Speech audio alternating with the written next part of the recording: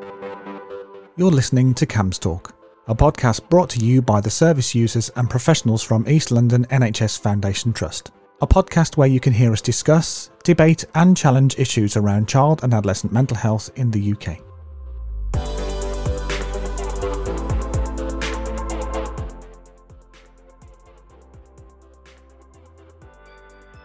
Hi everyone, and welcome to another episode of our CAMHS Talk podcast. Today we're going to be talking about dyslexia, what dyslexia is, how people manage it, and what impact it can have on your mental health. So I am joined by Kat Fusco. Kat, if you'd like to introduce yourself. Hi everyone, I'm Kat. My pronouns are she, her. I'm an art therapist and I work for Bedfordshire CAMHS, and I'm dyslexic. Proud to be. Thank you, Kat.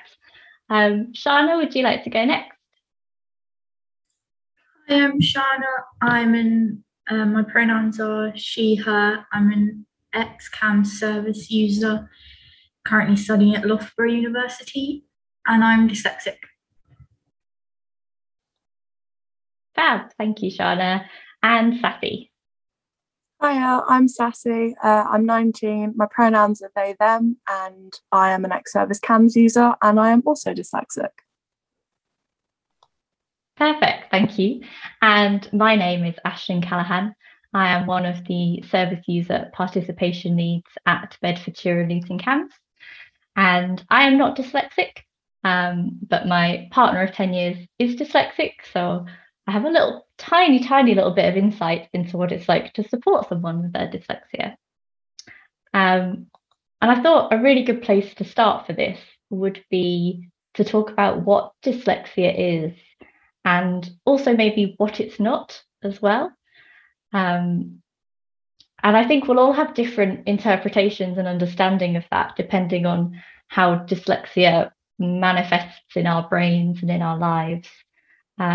So, Kat, would you like to share a little bit about what your dyslexia looks like? Yeah, I think over the many years of knowing I am dyslexic, that's really helped me understand that even more. So, and I think that will probably change even more as I get older and learn more about that as well. But for me, dyslexia looks like good things and also difficult things. So maybe the challenges for me are around reading, spelling, writing. I can be quite disorganized as well, and I have lots of quick thoughts, and sometimes that might not come out as articulately as I would like. I think my brain is working really quickly. But I think that's also part of the good parts of my dyslexia. So I think that being dyslexic enables me to see things differently. I think I'm quite creative because of it. I think I'm quite solution focused. And I think it's also kind of made me see the world in different ways as well. So I think for me, that's maybe what dyslexia looks like. And certainly there's been barriers, I think, around in my life experiences around reading and writing that I found, but I think also I've learned really good ways in which I've tried to overcome that as well. But I'm keen to hear from everybody else as well what their dyslexia looks like, because I know that it's not the same for everybody. Thanks, Kat. It would be great to hear from you, Sassy, what your dyslexia looks like. Again, growing up with dyslexia and still being a young adult with dyslexia, you really do see how differently it affects so many people. And for me, my dyslexia kind of comes in with spelling, but not reading, and sequences of numbers, and sometimes numbers that are back to front. So I will just see them as completely the wrong number. And certain colours as well. So for me, I find it really hard to see white writing, or another quirky one that I discovered like in college, so years after I got my diagnosis, was I can't read black writing on a yellow background, which I had never come across before. I didn't know that that was an issue. I just can't see it. Like, I can see that there's words there, but I can't read what it says. And I've never had an issue with reading before, so it's the color combination that I kind of can't process correctly. And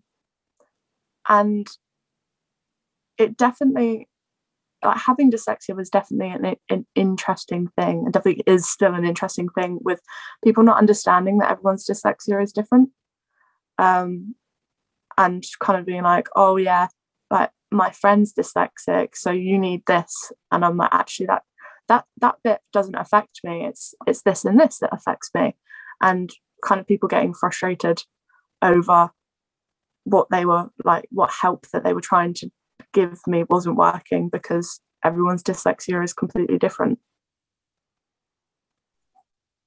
And that's such a good point, Sassy. And I think why we started not with a kind of diagnostic definition of this is what dyslexia is, because actually it encompasses so many different things. And Shana, I don't know if you want to share what dyslexia looks like for you, because I know you were really passionate about doing a podcast about this. So I'd love to know a bit more about your dyslexia. For me, I have a lot of issues with memory, especially working memory. So when people tell me stuff, I have to write it down straight away, otherwise I'm not going to remember it, especially like meetings or links or websites or whatever like that. And I have issues with spelling and grammar, and like formulating sentences as well. So it can take me a lot of time if I'm going to write anything. And I also have issues with reading. So I don't know if you've seen those videos before where they kind of simulate what it looks like, but it's like a kind of don't know how to describe it, but like the words are like bending around and moving sometimes, and that increases with like my stress as well. So if I'm more stressed out or tired, it kind of gets worse with that, and it's a lot harder to read. But the issues I kind of face with that extend with my relationship as well, because my partner's dyslexic, and we both struggle with memory, so we forget who said what, and then we just argue about who said something, or like a memory that we've had, and then we can't figure out whose is the correct memory. So that's fun. But yeah, that's kind of like the main issues. And I think that's such a good thing to raise, Shana, because I think there's a misconception that dyslexia is just, not being able to read words very well, but actually it affects so many different parts of the brain, doesn't it? Yeah. So I guess because everyone's dyslexia looks different, everyone's got a really different journey when it comes to getting their diagnosis, or for maybe recognizing that it is dyslexia that changes the way that their brain works. So I was wondering if you'd be comfortable sharing what it was like for you going about kind of identifying, oh, maybe this is dyslexia, and then going to get an official diagnosis. My diagnosis was prolonged massively. It was spotted when I was in primary school, I think, of just it was my handwriting that really kind of raised the flags. Was everyone else was joining up and using pen, and I was adamant that I was going to use pencil because it just suited me better, and I wasn't going to join up, and I still don't join up my handwriting. I can't do it, and if I do it, I then can't read it. So it was like, why would I join up my handwriting and then not be able to read my work back? And it was kind of just mentioned, like one of my teachers kind of pulled my mum and went, have you ever had them tested for dyslexia? Mum was like, no, it will probably come up in high school. And then in high school, it was like a proper push to try and get me diagnosed, so I'd be able to get help with my GCSEs and like my cats and things like that. And I had a dyslexia screening in year 8 that definitely wasn't suited for my age. It was like a picture of a cat, and then it's like, what is this? What letter does this start with? And it was very much like, this isn't targeted towards me. I know it's a screening, like it's not a proper test, but it was too young for me.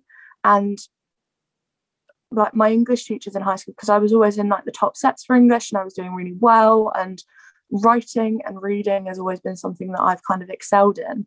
They were like, well, you can't be dyslexic because like your comprehension skills are incredible and you're doing really well in English, like you're top of your class. And I'm like, I've produced this amazing essay, but all of it's spelt wrong, and I've spelt my name wrong on the top of the test paper.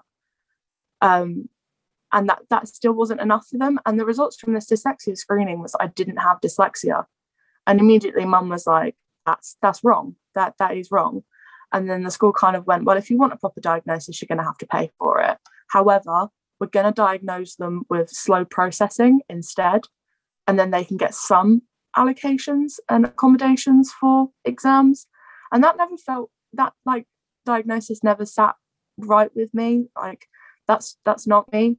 Again, like my memory isn't great, but it's normally tied to other things as well. So like smells will trigger a memory and things like that. So me and my mum kind of worked on kind of exam tactics with things that would work with me. So when I would revise for my GCSEs, and this really freaks my mum out, she doesn't understand how my brain does this. When I was revising a specific subject, so like maths, I would listen to a specific artist of music and colour code it with a specific colour. So for me, maths was Harry Styles and Blue.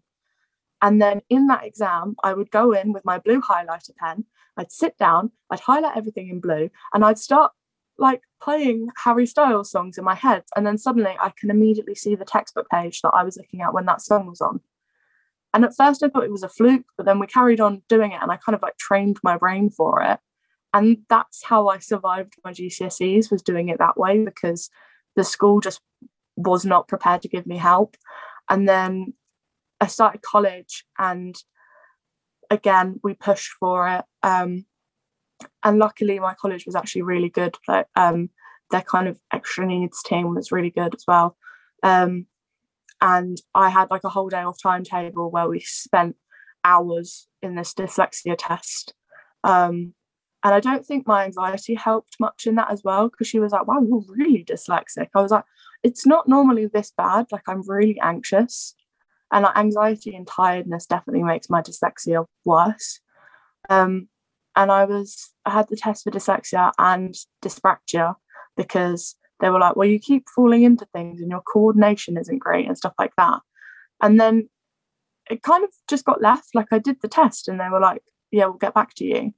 And that, ironically, something that comes hand in hand with my dyslexia is my ADHD.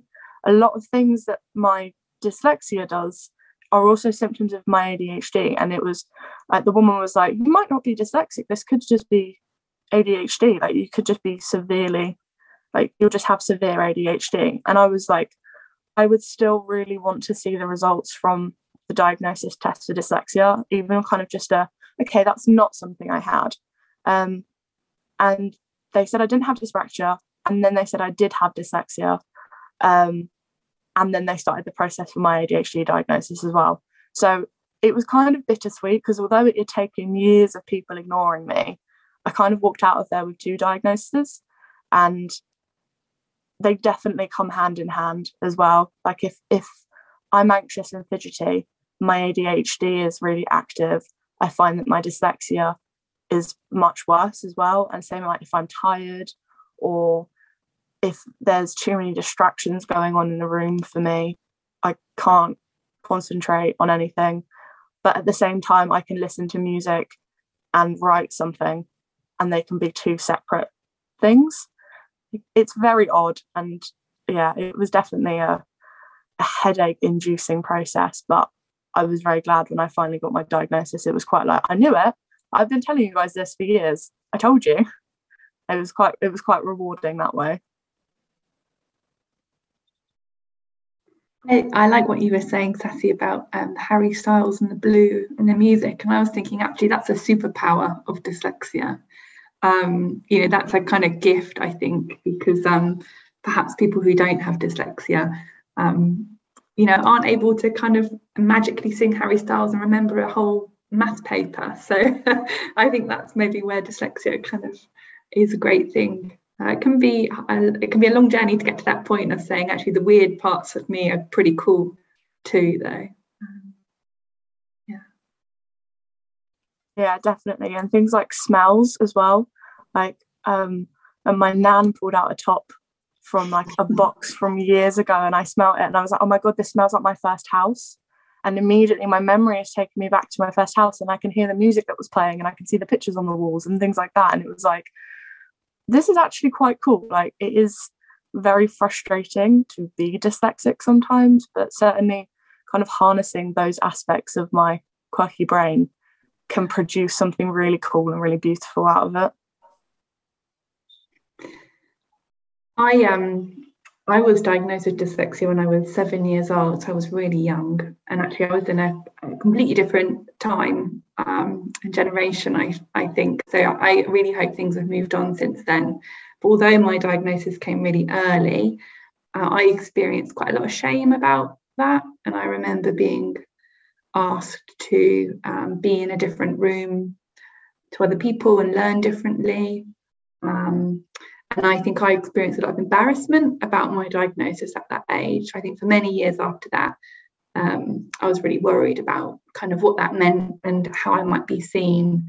That's definitely been a barrier that I've had to learn to overcome. But I think that can be part of it as well. So much the delivery of how we're given these diagnoses and the wording around that can be really important in helping us understand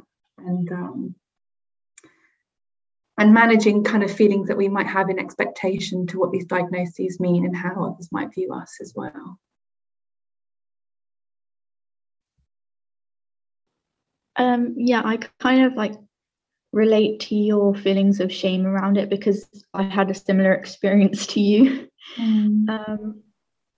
It wasn't that my dyslexia wasn't really diagnosed, but from a young age, my mum knew I had it because she did a lot of she studied a lot of psychiatry and psychology and stuff like that, and she knew that I had it, and she kept telling my school that I had it, but they didn't do a formal assessment on it until I was in college. But despite that, I still had a lot of help in school, but it was similar experience to you. It was always in like a different room, so you felt like isolated from all your other peers, because you'd be put in like the room separated with all the other people who had difficulties with English and maths and stuff like that. So I'd be separated out from the whole class for those subjects, and it felt like you kind of being penalized for how you are, kind of thing. So I had that in primary school, and I also had like extra support classes at break times as well. So that also felt like you're being penalized because you need extra help, and other children aren't being treated like that. So you're getting like your break time taken away for your learning disability. So it's quite difficult. In high school, because of that experience, I still felt quite ashamed of it, because it feels like you're lesser than other people because you can't.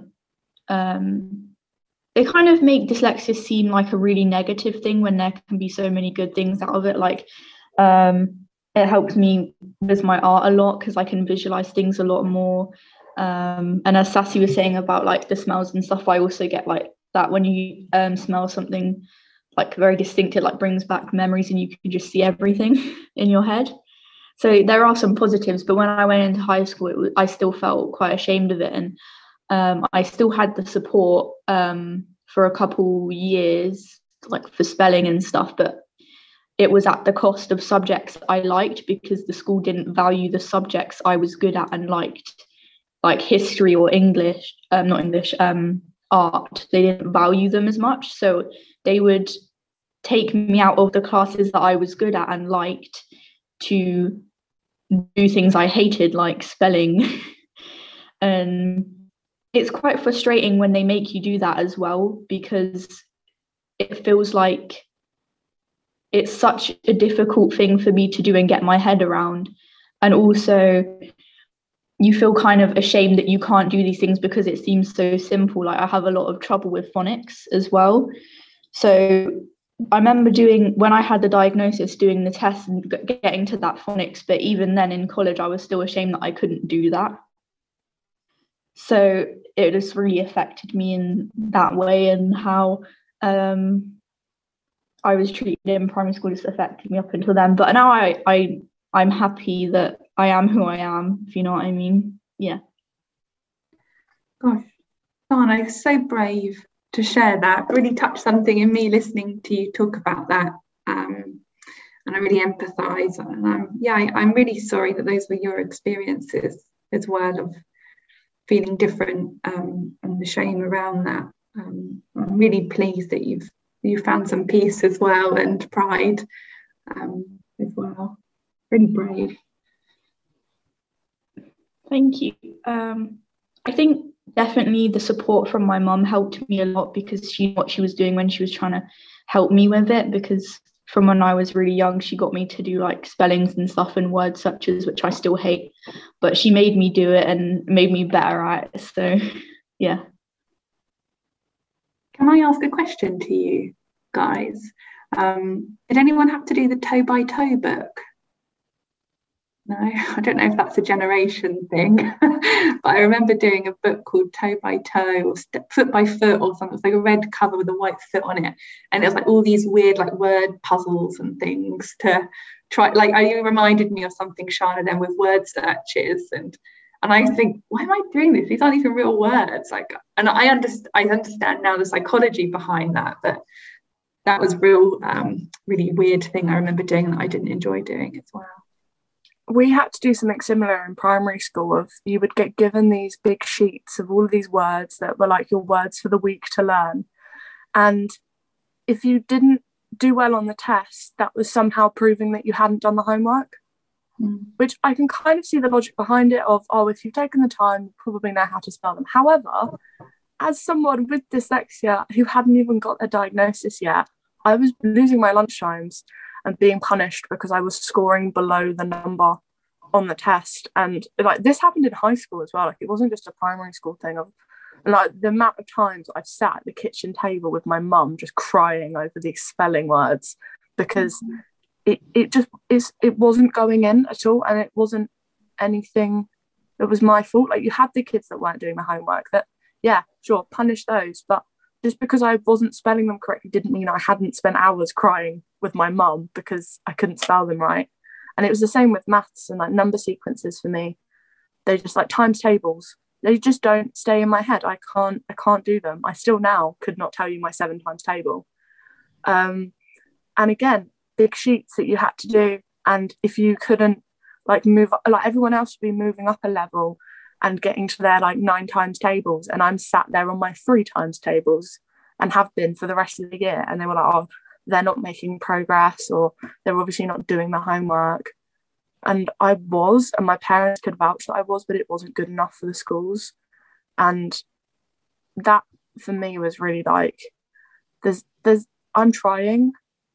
And even after my diagnosis as well, it was very much like a kind of frustration thing. Like, I have an official document to say I'm dyslexic. I have proof now. Like, you shouldn't have to have proof in the first place, but I now do. And I'm still getting punished, and I'm still told that I'm not going to. I did English A level because I am good at English. I'm good at writing. And part of that A level, you get marks taken away if you spelt things wrong. And I was like, but I'm hitting my grades. Like, I'm getting A's and A stars for content, and then I'm dropping down to like a D because I've spelt some of the words wrong. And it was like, it was so frustrating, because it's like, I have an official document Like, I can show you my proof, and I'm still being penalised for it. And in the same breath, my college would be like, oh, so you can like take the exam on a computer, or you can have your own room or whatever, but we're still going to put you at a disadvantage because you're still spelling things wrong. And I'm like, giving me a computer to type something rather than writing it doesn't just cure the dyslexia. And it was so frustrating, and it just felt like I was going around in circles. And in the end, I just gave up. I was like, whatever. I know I'm good at this subject. I know that I can get this grade. If I don't get the grade, then that's on them. That's on the exam board. That's on the college for not like helping me correctly. I know what I'm capable of, and I'm not going to let it stop me, because it was giving me a lot of anxiety. Like, we would do trial papers, and I just wouldn't want to show up because I was like, I know I'm going to answer it, and I'm going to walk out of that exam thinking I've smashed it and I'm going to get that paper back, and because of my spelling, I've gone down to the bottom of the class. I imagine that has massive impact on your self-esteem and confidence as well. When you're kind of thriving and doing something that you enjoy, but then the grades aren't really reflecting because of your diagnosis and dyslexia. It can be. I imagine that might feel really difficult as well. I had similar experiences to Sassy with like the spelling things in class, because I actually had a teacher once who said, just because you're dyslexic doesn't mean you shouldn't get all of these correct. Like, that's a direct quote. So, and she said that, and then my mum complained because I told her she said that, and she's like, oh, I didn't mean it like that, just people say it as an excuse. That's what she said. And I was like, well, you can't just say that to a whole class of people. So yeah, I've had a lot of teachers like that, and just teachers not understanding or not caring about it as well. And the thing with the English tests, English exams, because I took it for A-level as well, them be having spelling as like to be marked is just, why? What does it actually measure? Just how you can put letters together and get it how they want it. It doesn't measure anything. It doesn't tell you anything about the content or what's been written. So what's the point of even assessing that? I had a similar experience with just teachers not getting it or not understanding. And again, my mum complained as well. My English A-level teacher had this thing where he'd play like round robin or something, where he'd like make everyone in the class write a sentence on the board and things like that. It was literally on my student profile, do not make Saskia write on the board, because it's not that I was incapable. It was, I knew I was going to make spelling mistakes. I knew people were looking at me. I knew that they were going to point out my spelling mistakes. So then I would panic, and I'd either have a panic attack and have to leave the class, or my dyslexia would get so much worse that every single word I wrote would not make sense.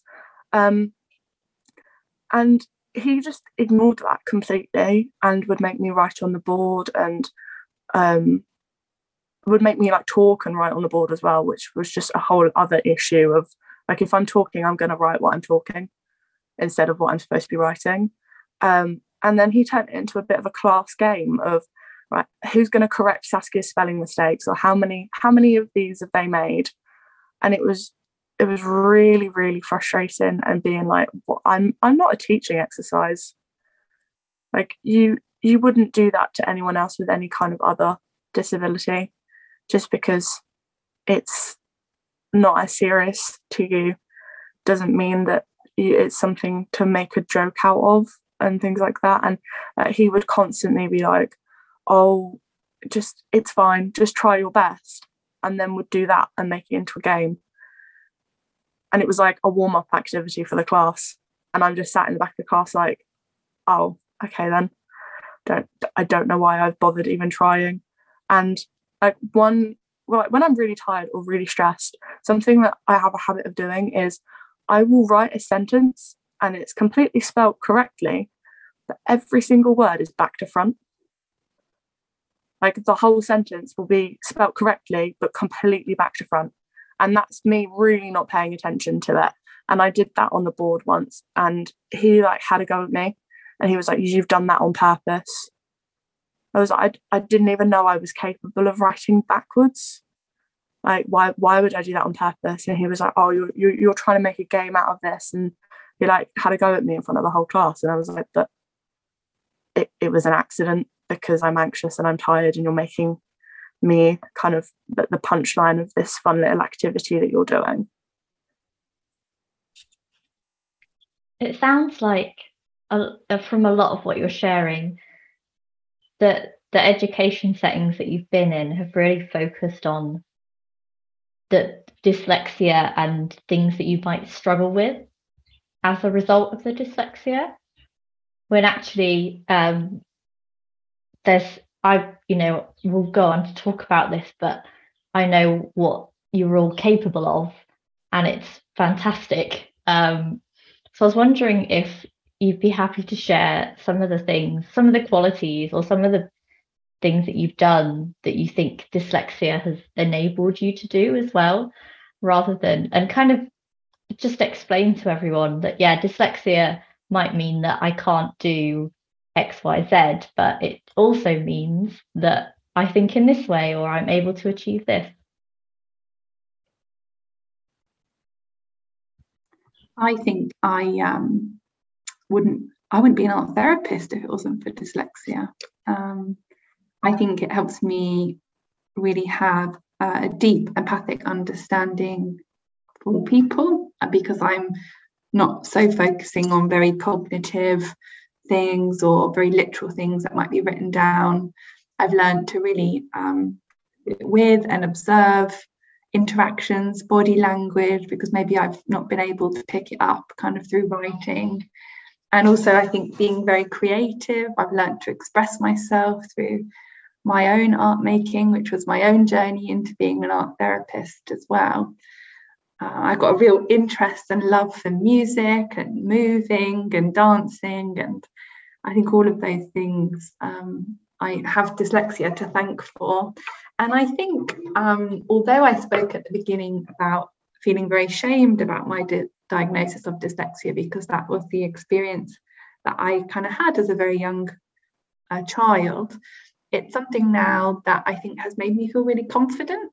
And I think in the presence of most of you, probably heard me go, "How do you spell this?" And I think it allows for collaboration and teamwork and conversation. So I think, certainly something I wear with pride, I want to say, and think that it's brought many benefits to my life.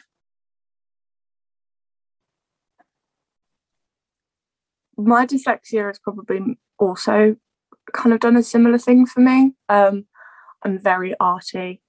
There isn't a square space in my room that I haven't either put a sticker on or painted. It probably drives my parents absolutely insane. And for me, it's not just kind of physical art like painting or drawing. I'm very music orientated. I've learned to express myself through music as well, which really helps me with the ADHD as well, because it's a way of regulating emotions and being able to express kind of how I'm feeling with music. And yeah, I do a lot of acting, and you would think that would be really challenging for me because of my dyslexia, things like having to learn scripts or things like that. But I can retain information incredibly well as long as it's long term. And because I know that about myself now, and because I know my quirks of music and colours and things that I can train my brain to do, it's not an issue for me. It definitely was in the beginning of not knowing myself very much. But again, I was very young. Like, I still am young. I still am growing and discovering things about my brain all the time. But I'm now that annoying person in the class that can learn a script in 3 days and retain it for the next 4 months. And same with dance. Like, I still remember dance moves from my first year 7 performance, but I couldn't tell you what I ate for lunch yesterday. And those kind of being able to be artsy and expressive within those ways. I'd probably prefer that than being able to write it down or spell it correctly. I think it's made me a more interesting and kind of fun person to be around as well.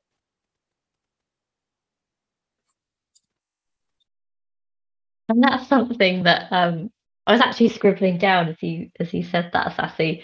I'm someone who has always spelling and grammar and organizing things has always been a strength of mine.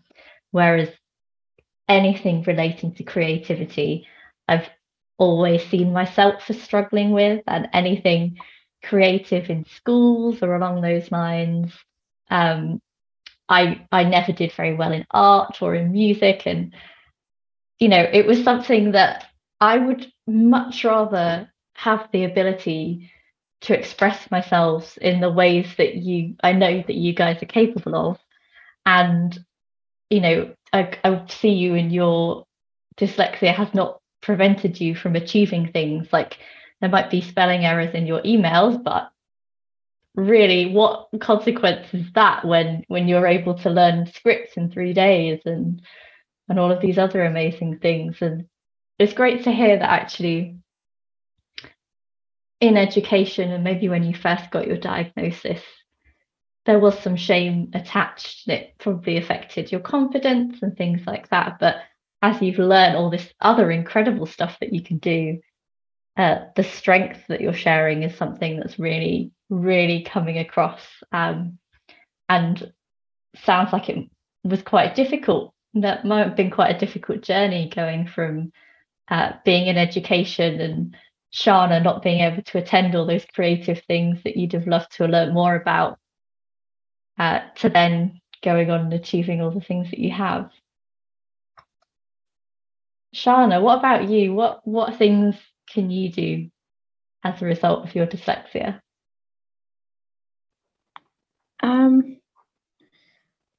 I can visualize things a lot more clearly, I think.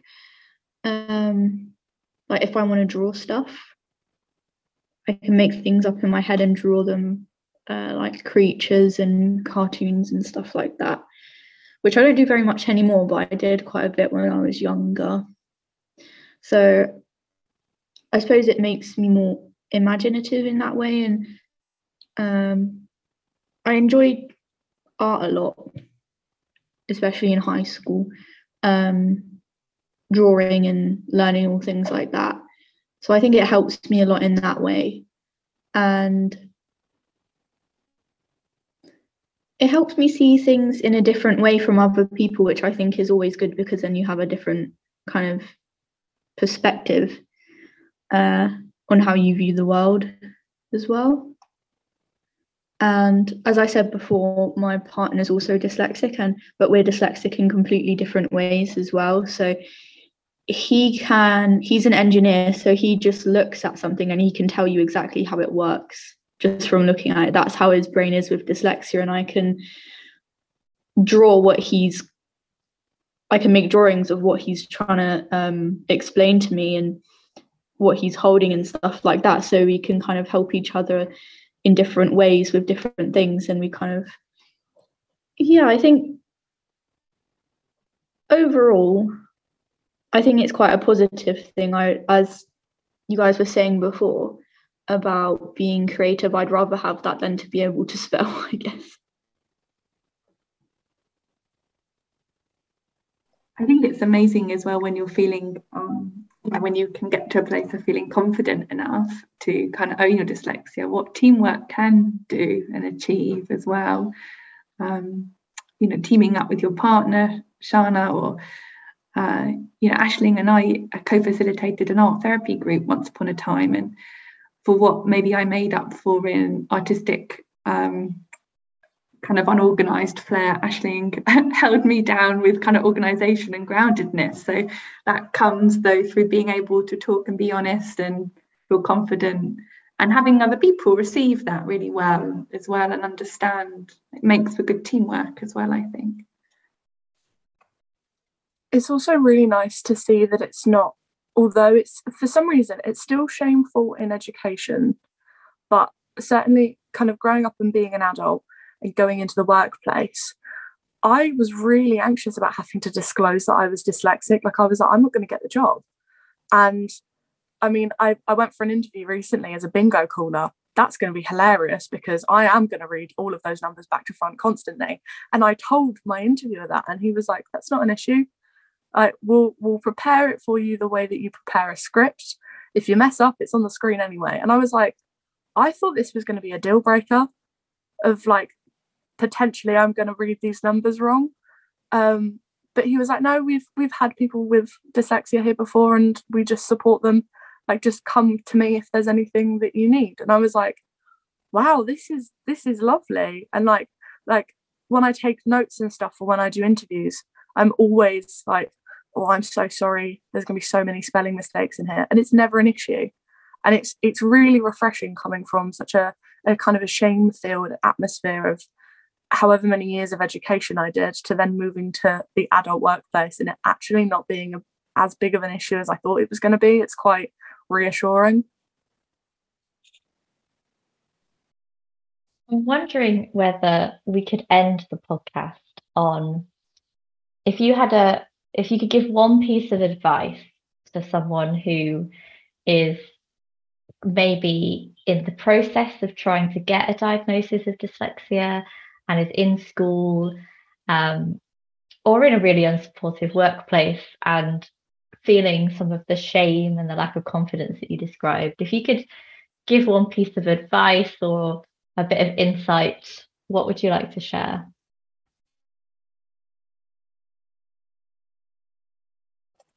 I think I would, and just imagining myself as a little girl and what I might have said to her. And I think that I would say it's a superhero cape that you don't know you've got, and kind of trust it and let it take you to the places that you can go with it. I think, yeah, that's the advice I would give. It's got superpowers, so use it. I'd probably say education is important, but it's not the end of the world. It's not the be all and end all. There's life after education. You grow up, you're an adult, you still discover things about your brain all the time, and different ways and kind of coping mechanisms that work for you on an individuality basis. And honestly, it's fun trying to find out what works for you. You'll have like a really, really good lot of stories to tell. And yeah, it is a superpower, and it shouldn't be something that causes you anxiety or stops you from doing anything that you want to do.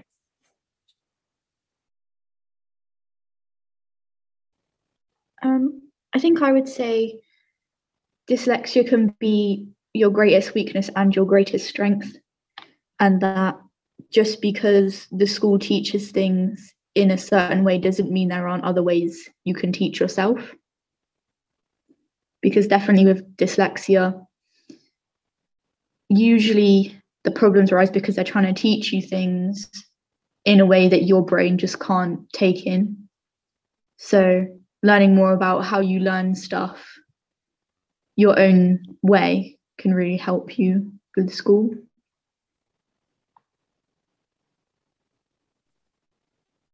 Amazing. Thank you all for that. It's been so interesting and powerful hearing about all of your experiences and all of your strengths as well. I know I have a lot of dyslexic people in my life, actually, and they're the most successful people that I know because they think about things in such a completely different way, and that allows them to be more creative. Absolutely, it's a superpower. Thank you all for joining us today on today's podcast. It's been really good to hear your experiences, and I'm hoping it will be really nice for the listeners as well to hear, actually, if they are struggling, that there's that light, and that there is a way, and there's all these amazing things that they can achieve as well. So thanks everyone for being involved. And thank you to all the listeners.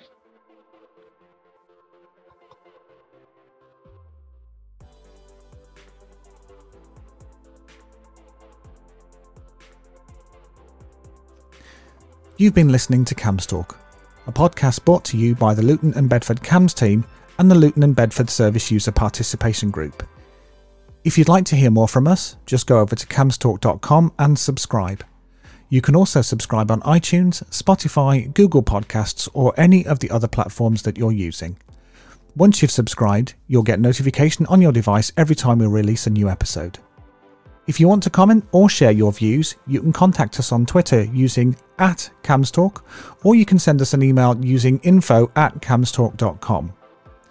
One last thing before we go. Don't forget to use the hashtag CAMHSTalkPodcast whenever you comment on social media. We'll speak to you soon.